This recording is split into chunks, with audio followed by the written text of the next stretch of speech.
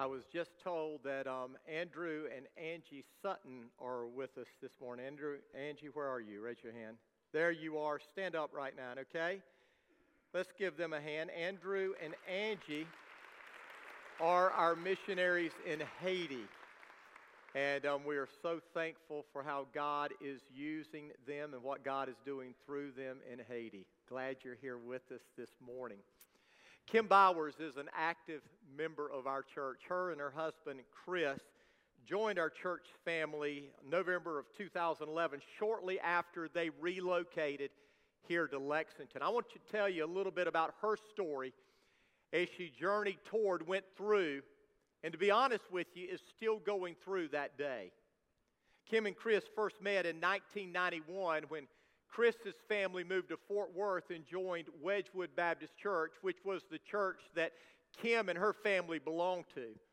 But it wasn't until both of them graduated high school and went off to different colleges in different directions that they began to date.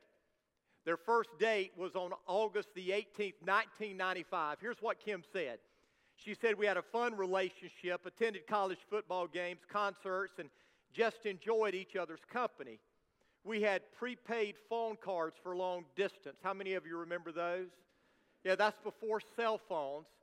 You know, that's what people did before, they had these phones they could just call and on and on and on. And she said they talked a long time. We saw each other every 2 weeks. Either I would drive down to College Station where he went to school, or he would drive up to Fort Worth where I was in school.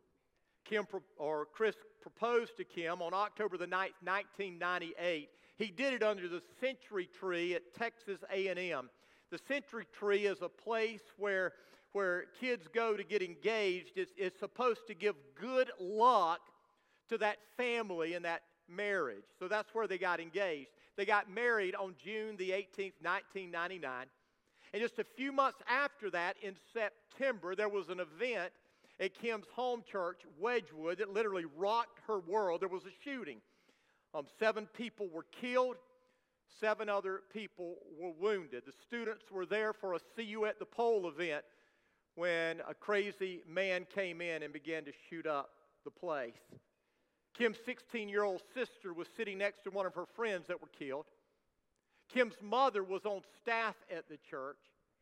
Kim's father, who was a Fort Worth police officer, their family literally lived across the street from the church, woke up because of the noise and was the first officer on the scene that day.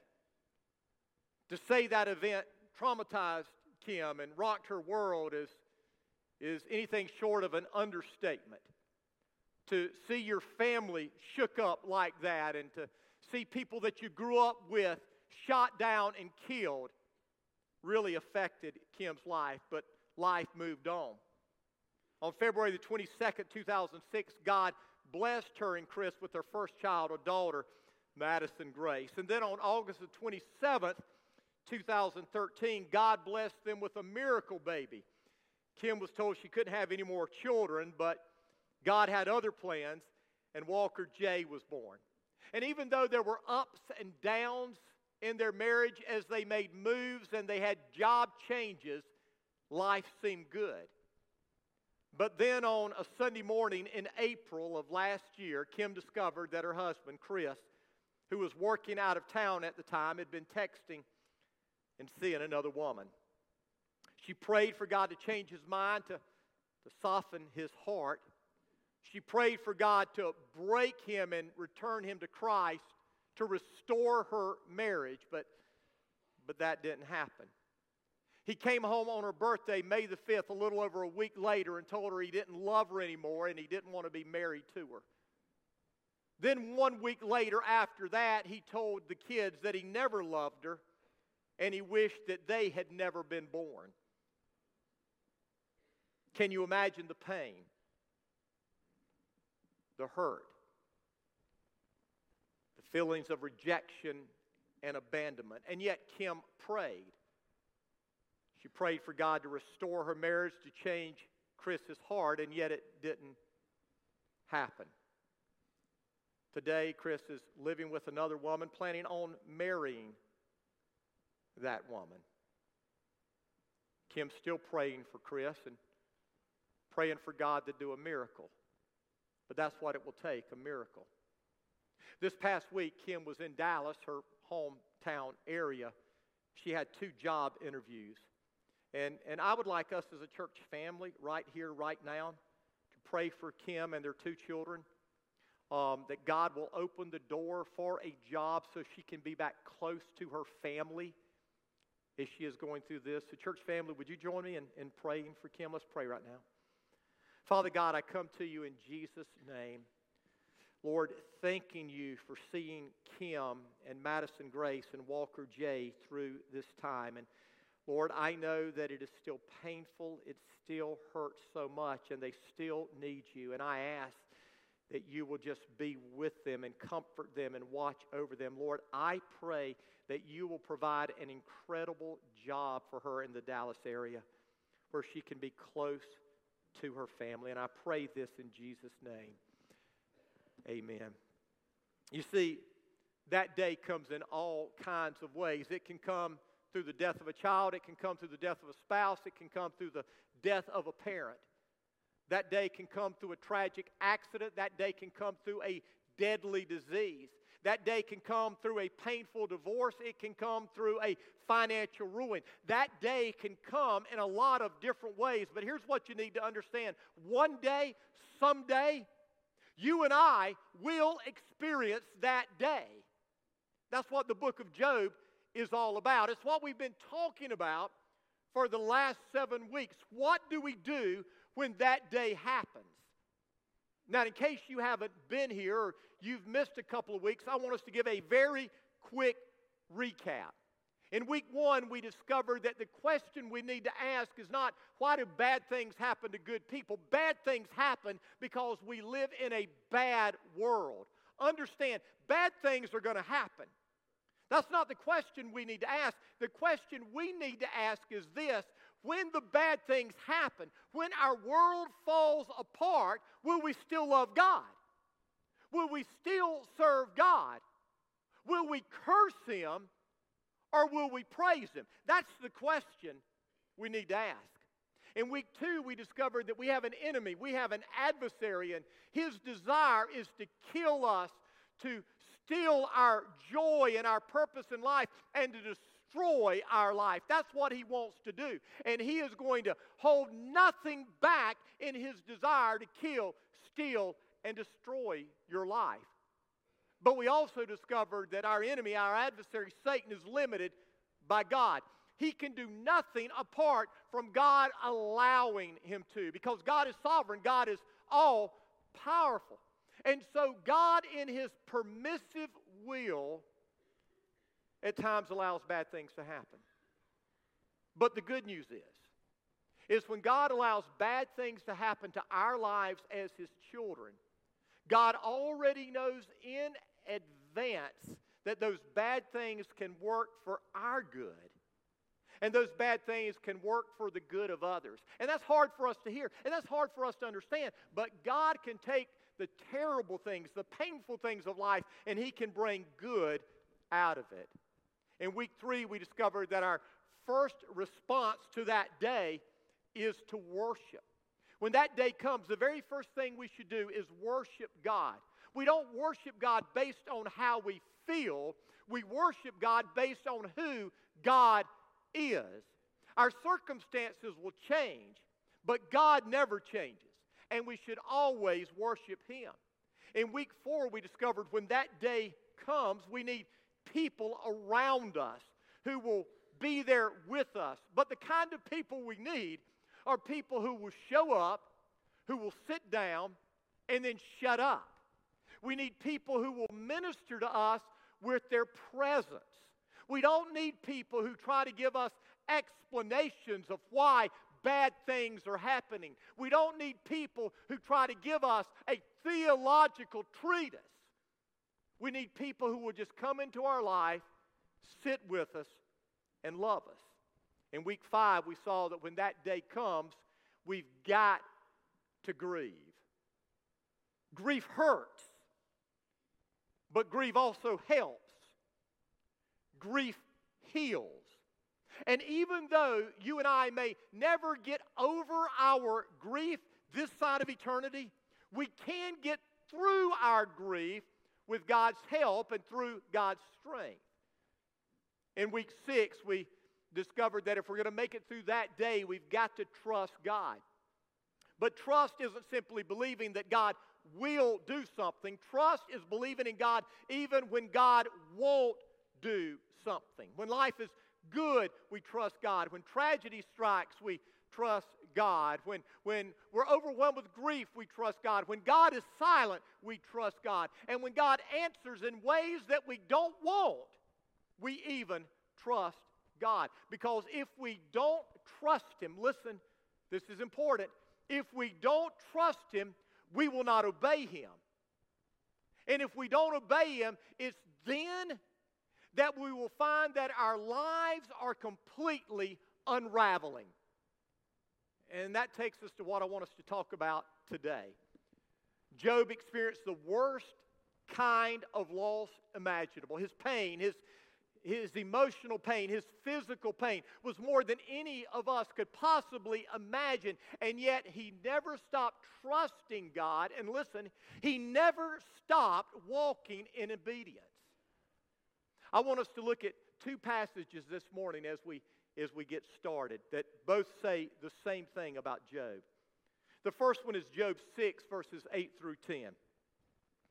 In verse 8, Job is speaking and he says this, "Oh, that I might have my request, that God would grant my desire. I wish He would crush me. I wish He would reach out His hand and kill me."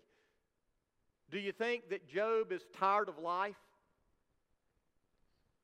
I mean, Job just flat out says, "God, take me out of here. I'm ready to die." He was absolutely miserable. But then this is what he says, "At least I can take comfort in this. Despite the pain, despite everything I've gone through, I have not denied, I have not disobeyed the words of the Holy One." Now turn with me to Job chapter 23, verses 10 through 12. Beginning in verse 10, it says this, and this is Job speaking again, and he says, "But He, God, knows where I'm going, and when He tests me, I will come out as pure as gold. For I have stayed on God's paths. I have followed His ways. I have not turned aside. I have not departed from His commands, but I have treasured His words more than daily food." Did you hear what Job said? He said, when God tests me, I will come out as pure as gold. Because I've stayed on His paths, I've followed His ways, I haven't turned aside, I've never departed from His commands, I've treasured His words more than I have treasured food. Now, why is this so important? Here's why. Because disobedience exacerbates our pain. Let me say that again. Our disobedience exacerbates our pain. Our disobedience always results in more pain. It may not be immediate, but eventually our disobedience every time always ends up hurting us. Now let me make several things very clear right now. First, we are not saved by our obedience. We are saved by grace through faith in Jesus. That's it. Our obedience never saves us. Second, our obedience does not make God love us anymore. Through Christ, you are already loved by God as much as you could ever possibly be loved by God. God will never love you any more than He loves you right now. He will never love you any less than He loves you right now. And it's not based upon what you do. It's based upon who He is. Third, the Bible is not primarily a book of rules that we are called to obey. I heard someone this week at the conference that we were at say the Bible is not about principles that we follow. The Bible is about a person, and that person is Jesus. The Bible from cover to cover is showing us that we can't be saved by our own obedience. It is only through Jesus that we can be saved. But with that said, once we are saved, God calls us to live a life of obedience. Did you hear me? Can I get a witness? Once we are saved, we are called to live a life of obedience. And the reason is His commands are for our good. And so many of us today don't seem to understand that. The things that God tells us to do, the things that God tells us not to do, are not intended to keep us from pleasure. They are intended to bring us to more pleasure and more fulfillment in life. Now, we understand that as parents. We give our kids rules to follow. Why do we do it? Because we want to be crusty parents? No, we do it to protect our kids. We do it because we want to help them. We know there are some things that will create pain. There are other things that will create lasting pleasure. There are some things that will hinder what they can do in life. There are other things that can help them fulfill what God wants them to do in life. And so we as parents set boundaries. We make rules so that we can help our children become all that God wants us to be. We know that, don't we, as parents? But it seems like somehow, some way, we forget that when it comes to God. So here's my point today. When we go through that day, when we experience pain and suffering, our temptation is to distrust God. And then the next step, inevitably will be to disobey God, which only magnifies and multiplies our pain. And so when we're going through that day, our tendency is going to be to distrust God, which inevitably will lead us to disobey God, which will cause our pain to be multiplied and magnified. And so what is the point? We need to stay true to God's Word. Now let's go a little bit deeper before we get specific. I don't believe that that day by itself is what typically causes us to deny or disobey God's Word. Some people say, well, I was strong in my faith until that day. I don't believe that that is true. I believe what that day does is brings to the surface what is already in our heart. May I say that again? That day does not typically cause us to deny God's Word, to disobey God's Word. That day only brings to the surface of our life what is already in our heart. You see, that day can take sins that are in seed form in our heart and cause them to bust through in our life. That day doesn't so much plant the seed of disobedience as it does expose the seed of disobedience that has already been planted in our life. And the problem with many of us today is we've never truly allowed God's Word to expose that seed of sin that is nestled deep within our heart. We want a Savior, but we don't want a sanctifier. We want a God who will forgive us for all of our sins, but we don't want a God who is going to cause us to be controlled by Him rather than our sin. But we can't do that. You see, to say that I trust God and yet not obey God is nothing short of hypocrisy. And I'm not saying that Christians are perfect, but Christians are those who have come face to face with their sin, and they are tired of being controlled by their sin. Can believers mess up? Absolutely. We can do more than mess up. Believers can fall flat on their face. Believers can flat out blow it. Believers can look like unbelievers in the way that they live. But deep down within, in our heart, if we have been saved, if we have been changed, if we have been transformed, we have a desire to live a life of holiness because God's Spirit is living within us. And it's God's Word that is used by God's Spirit to execute that change in our life. In John 17, Jesus is praying to the Father, and he says, sanctify them. He's speaking about us. Sanctify them, make them holy by your truth. And then he said, your word is truth. In other words, how do you and I become holy in the way we live? The way that we do it is through God's word. In 2 Timothy, the Apostle Paul said this. He said, all Scripture is inspired by God. It is useful to teach us what is true, to make us realize what is wrong in our lives. It corrects us when we're wrong. It teaches us to do what is right. You see, the Bible not only teaches us what is true, the Bible tells us what is wrong in our lives, then it corrects us and teaches us what to do that is right. You see, God's Word not only teaches us theology, truths about God, it teaches us how to live in the world once we know God.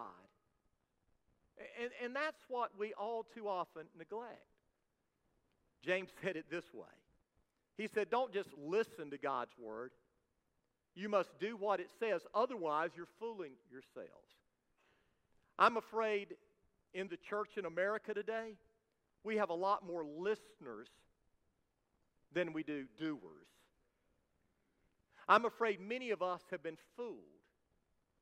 We believe that we have this faith that's going to save us and sustain us, when in reality the faith we have is only going to deceive us and destroy us. You see, I can have a faith that doesn't save. If my faith, hear me out, if my faith has not changed my life, then my faith is suspect. And I need to understand that. Now, in the book of Job, as Job is stating his case to God, and he's making his case to these men who are accusing him, Job begins to deal with 4 areas of his life where he has stayed true to God's word. Now, are these the only 4 areas that are important? No. But I believe that these 4 areas that Job addresses pretty much speak to every area of our life. It's kind of like when Paul deals with his list of sins in Romans and in 1 Corinthians, and he gives us this list of sins and we read them. We know that's not all the sins, but we know that those sins that are listed are examples of the sins. And so as Job states his case, he shares with us 4 ways that he obeyed God's word. First of all, morally, Job stayed pure. Listen to what Job said in chapter 31. This is important. Everybody listen. Chapter 31, verse 1, Job said this, I made a covenant with my eyes not to look with lust at a young woman. Men, look at me. Young men, hey, look at me. Look at me. If there's one verse you want to learn, that's one of them. I made a covenant with my eyes not to look with lust at a woman. Because that is a major problem that we have in our culture today. Now listen to how he goes on in verse 9. He says, if my heart has been seduced by a woman, or if I have lusted for my neighbor's wife, then let my wife belong to another man. What? Let other men sleep with her. Why? Because lust is a shameful sin, a crime that should be punished. It is a fire that burns all the way to hell. It would wipe out everything I own. Did you hear that? Lust will wipe out everything you have. That's strong. And that's the danger of lust. And the problem today is, all we need to lust is go to our computer screen or pick up our cell phone. And we can see images today that, God forbid, when I was growing up, you wouldn't even dream in your dirtiest, wildest imaginations. That's the world in which we live.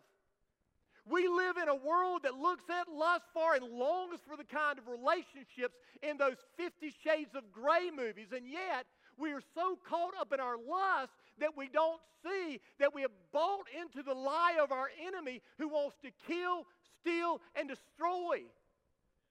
By the way, there are some of you in this room who have seen those movies. You've gone to the theater and paid money, or you've watched them on TV. Shame on you. When we have the altar time, you need to come to this altar and publicly ask God to forgive you. Because you are allowing lust to control you. Some of you are saying, well, the reason I've got caught up in this lust is to cover up pain that I'm feeling in my life. Listen, what happens when we disobey God's word? It magnifies and multiplies the pain. The lust is not going to help you deal with pain. The lust is going to create more pain. Chris Rock is one of the most popular comedians of our day. Now listen, that's not an endorsement. He is foul-mouthed. He is dirty. But he has a new special out on Netflix. And in that new special on Netflix, he talks about the divorce that he went through last year. And he talks honestly about how his addiction to pornography destroyed his marriage, and listen, destroyed his sex life. Now, Chris Rock isn't speaking as a Christian about the moral problems of pornography. He's saying, as a lost man, pornography destroyed my relationships and it destroyed my sex life. Some of you young people, you think it's cool to look at that screen? Can I tell you, what you are doing is you are affecting your ability to be turned on by your wife later on when you get married.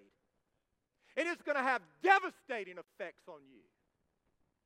And if you're caught up in it, you need to get out of it. And men, listen to me. If you're caught up in it, you need to beg God to forgive you. Because it is going to destroy you. But here's the problem. It's not only men today who are caught up with this lust issue. It's women as well. Through our romance novels, through our magazines, through our daytime and nighttime soap operas. And if statistics are true, more and more women are tuning into porn.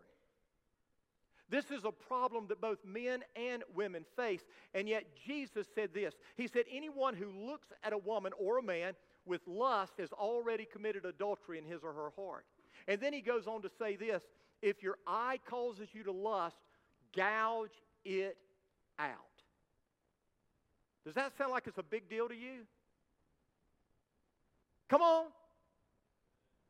Does that sound like it's a big deal? If you're lusting after a woman, gouge your eye out. In other words, if you need to get rid of the computers in your house, get rid of it. If you need to get rid of your smartphone, get rid of it. If you need to have someone who is going to hold you accountable each and every day, then do it. You need to get rid of it because it's going to destroy your life. Now, why is this such a big deal? Well, because the Bible teaches that there's something unique about sexual sin. In 1 Corinthians 6:18, it says, run from sexual sin. No other sin so clearly affects the body as this one. Sexual immorality is a sin against your own body. I don't understand it, but there is something unique about sexual sin. It's a big deal. So morally, Job remained pure. Verbally, Job guarded his mouth. Listen to what Job said in chapter 27, verse 3. He said, as long as I live while I have breath from God, my lips will speak no evil, my tongue will speak no lies. I will never concede that you are right. I will defend my integrity until I die. And then in chapter 31, beginning in verse 5, he says this. He says, have I lied to anyone or deceived anyone? Let God weigh me on the scales of justice, for he knows my integrity. Now, some of you are saying, well, Wow, that first point was tough, but on this one I'm okay. I don't lie. At least I don't lie very much. But here's what I've discovered: we all lie.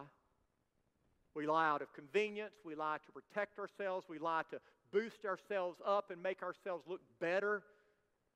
We tell big lies. We tell little lies. But what you need to understand is with God, a lie is a lie. And did you know the Bible says in Revelation that liars will not inherit the kingdom of God? Did you know that? It didn't say those who hit the threshold of 1,000 lies. It says if you're a liar, you won't enter the kingdom of heaven. This is a big deal. But lying is just one way that we need to guard our mouth. There is gossip, there is slander, there's coarse talk, there's proud talk. There's all kinds of ways that we sin with our mouth. And Jesus said this, He said, it's out of the abundance of the heart that the mouth speaks. In other words, what comes out of our mouth originates in our heart. My mouth only says what has already been planted in my heart. And oftentimes we say things because we're hurting, right? We say things because we're in pain. But here's what I've come to understand. When we say things to people because we are hurt, when we say things to people because we are in pain, to hurt them, to cause pain for them, we are only multiplying and magnifying our own hurt and our own pain. You see, the words that come out of our mouth may taste sweet coming out, but the aftertaste is going to be sour, it's going to be bitter, it's going to be putrid. So guard your mouth.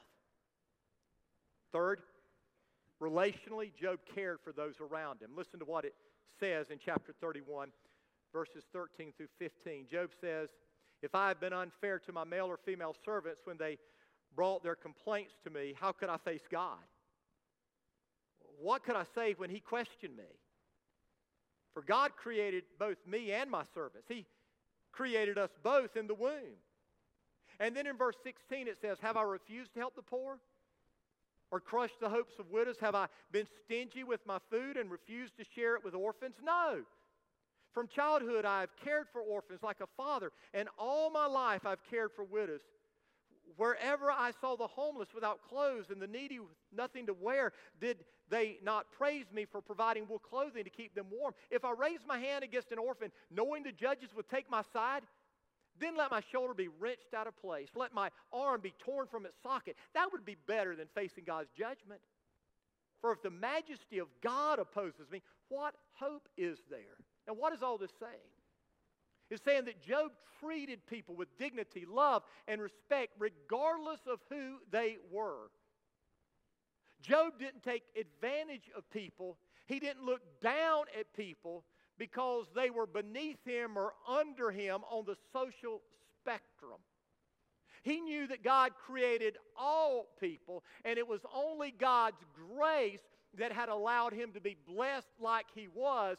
So he always sought to treat people with the view that they were fearfully and wonderfully made. Did not God create us both in the womb? In other words, there's no difference between that homeless person and me. We are both made by God. And as we read this, we discover that Job was always ready to help those less fortunate, regardless of who they were, the poor, the widow, the orphan, the homeless. By the way, I think this is an area that most of us who are kind of like me, we're conservative theologically, but we're also conservative politically. And we're blessed to be more middle class than lower class. We have a tendency to struggle with this one right here. And you would think because we've been blessed, we wouldn't, but we do. We have a problem with these passages that deal with social justice.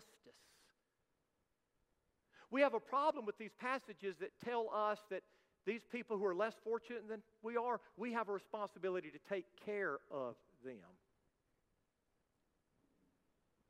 struggle with that. We have a tendency to look at them and say, well, if they worked harder, if they didn't make the stupid choices that they were making, and you can use the quotes that you use. I'm only using what's come out of my mind at times, okay? I'm preaching to myself. We struggle with this social justice thing, and yet Job says, I realize that apart from God's blessings in my life, I would be that homeless person. I realize that apart from God's blessings in my life, I would be that poor person. I could be that orphan. My mother could be that widow.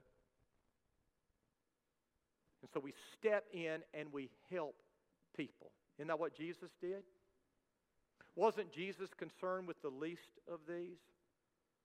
So morally, verbally, relationally, and then finally materially, Job saw that all he had was a gift from God. Listen to what it says in chapter 31, verses 24 and 25. Have I put my trust in money? The answer is no. I mean, it's a rhetorical question. Have I felt secure because of my gold? The answer is no. Have I gloated about my wealth and all that I own? The answer is no. Job never put his trust in the things that he had. He always realized that the things that he had were a gift from God. And because of that, he always held the things he had like this.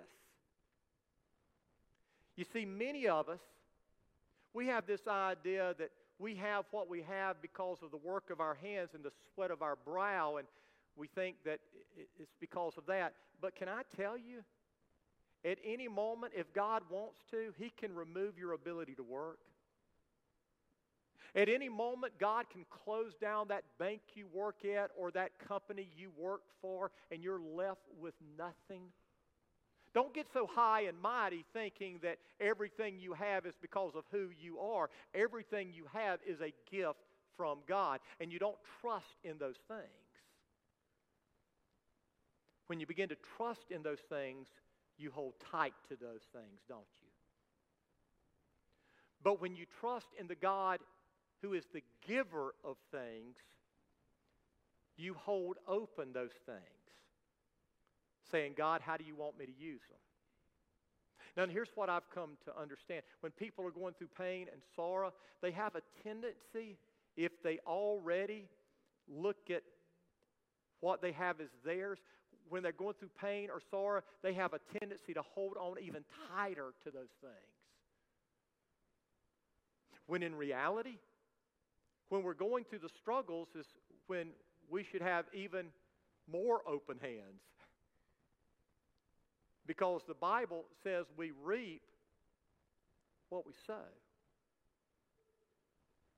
And so if I'm going through the struggle and I want to reap from God, the best way for me to reap from God is to sow into other people's lives in the kingdom of God. And so here's Job making his case. And this is what I think we come to see. That day doesn't cause a person to have a lustful heart. If it did, Job would have had it, but he didn't.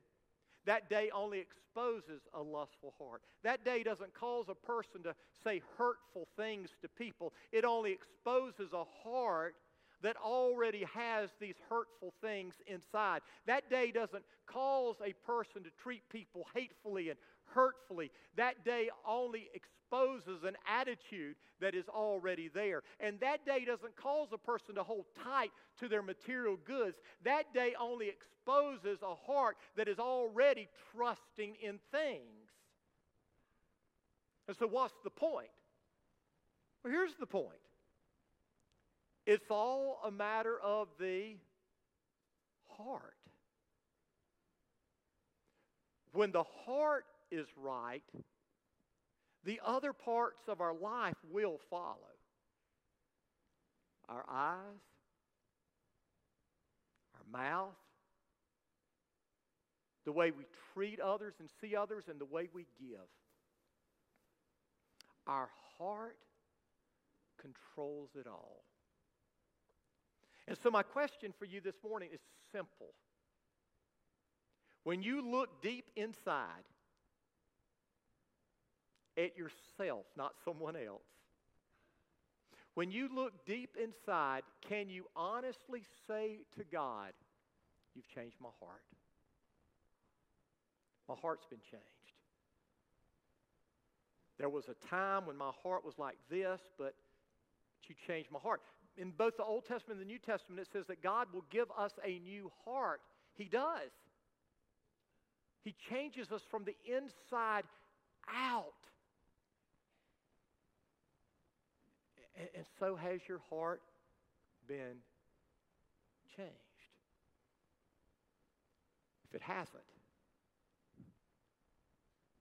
then by no means should you leave this room this morning without humbling yourself before God, calling on His mercy, trusting Him to save you, giving your life to Him.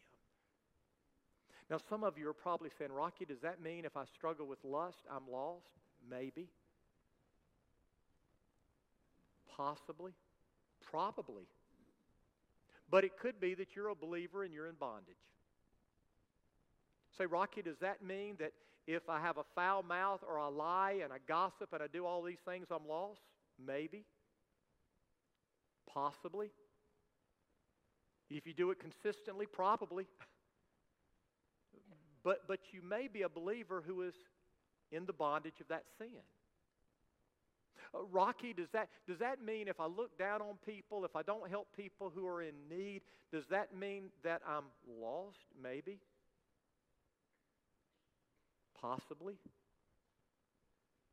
If you do it consistently and your heart doesn't go out to those less fortunate than you, then yeah, probably your heart's never been changed.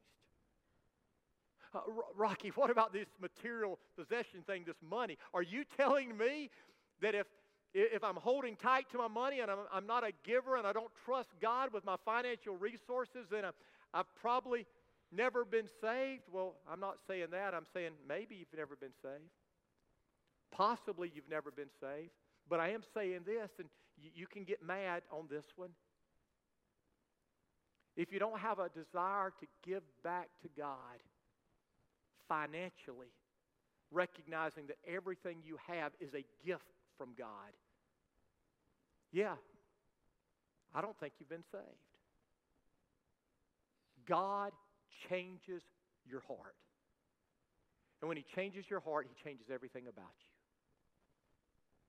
So has your heart been changed? If your heart's been changed, like Job feared God. He was a man of integrity. He loved the Lord.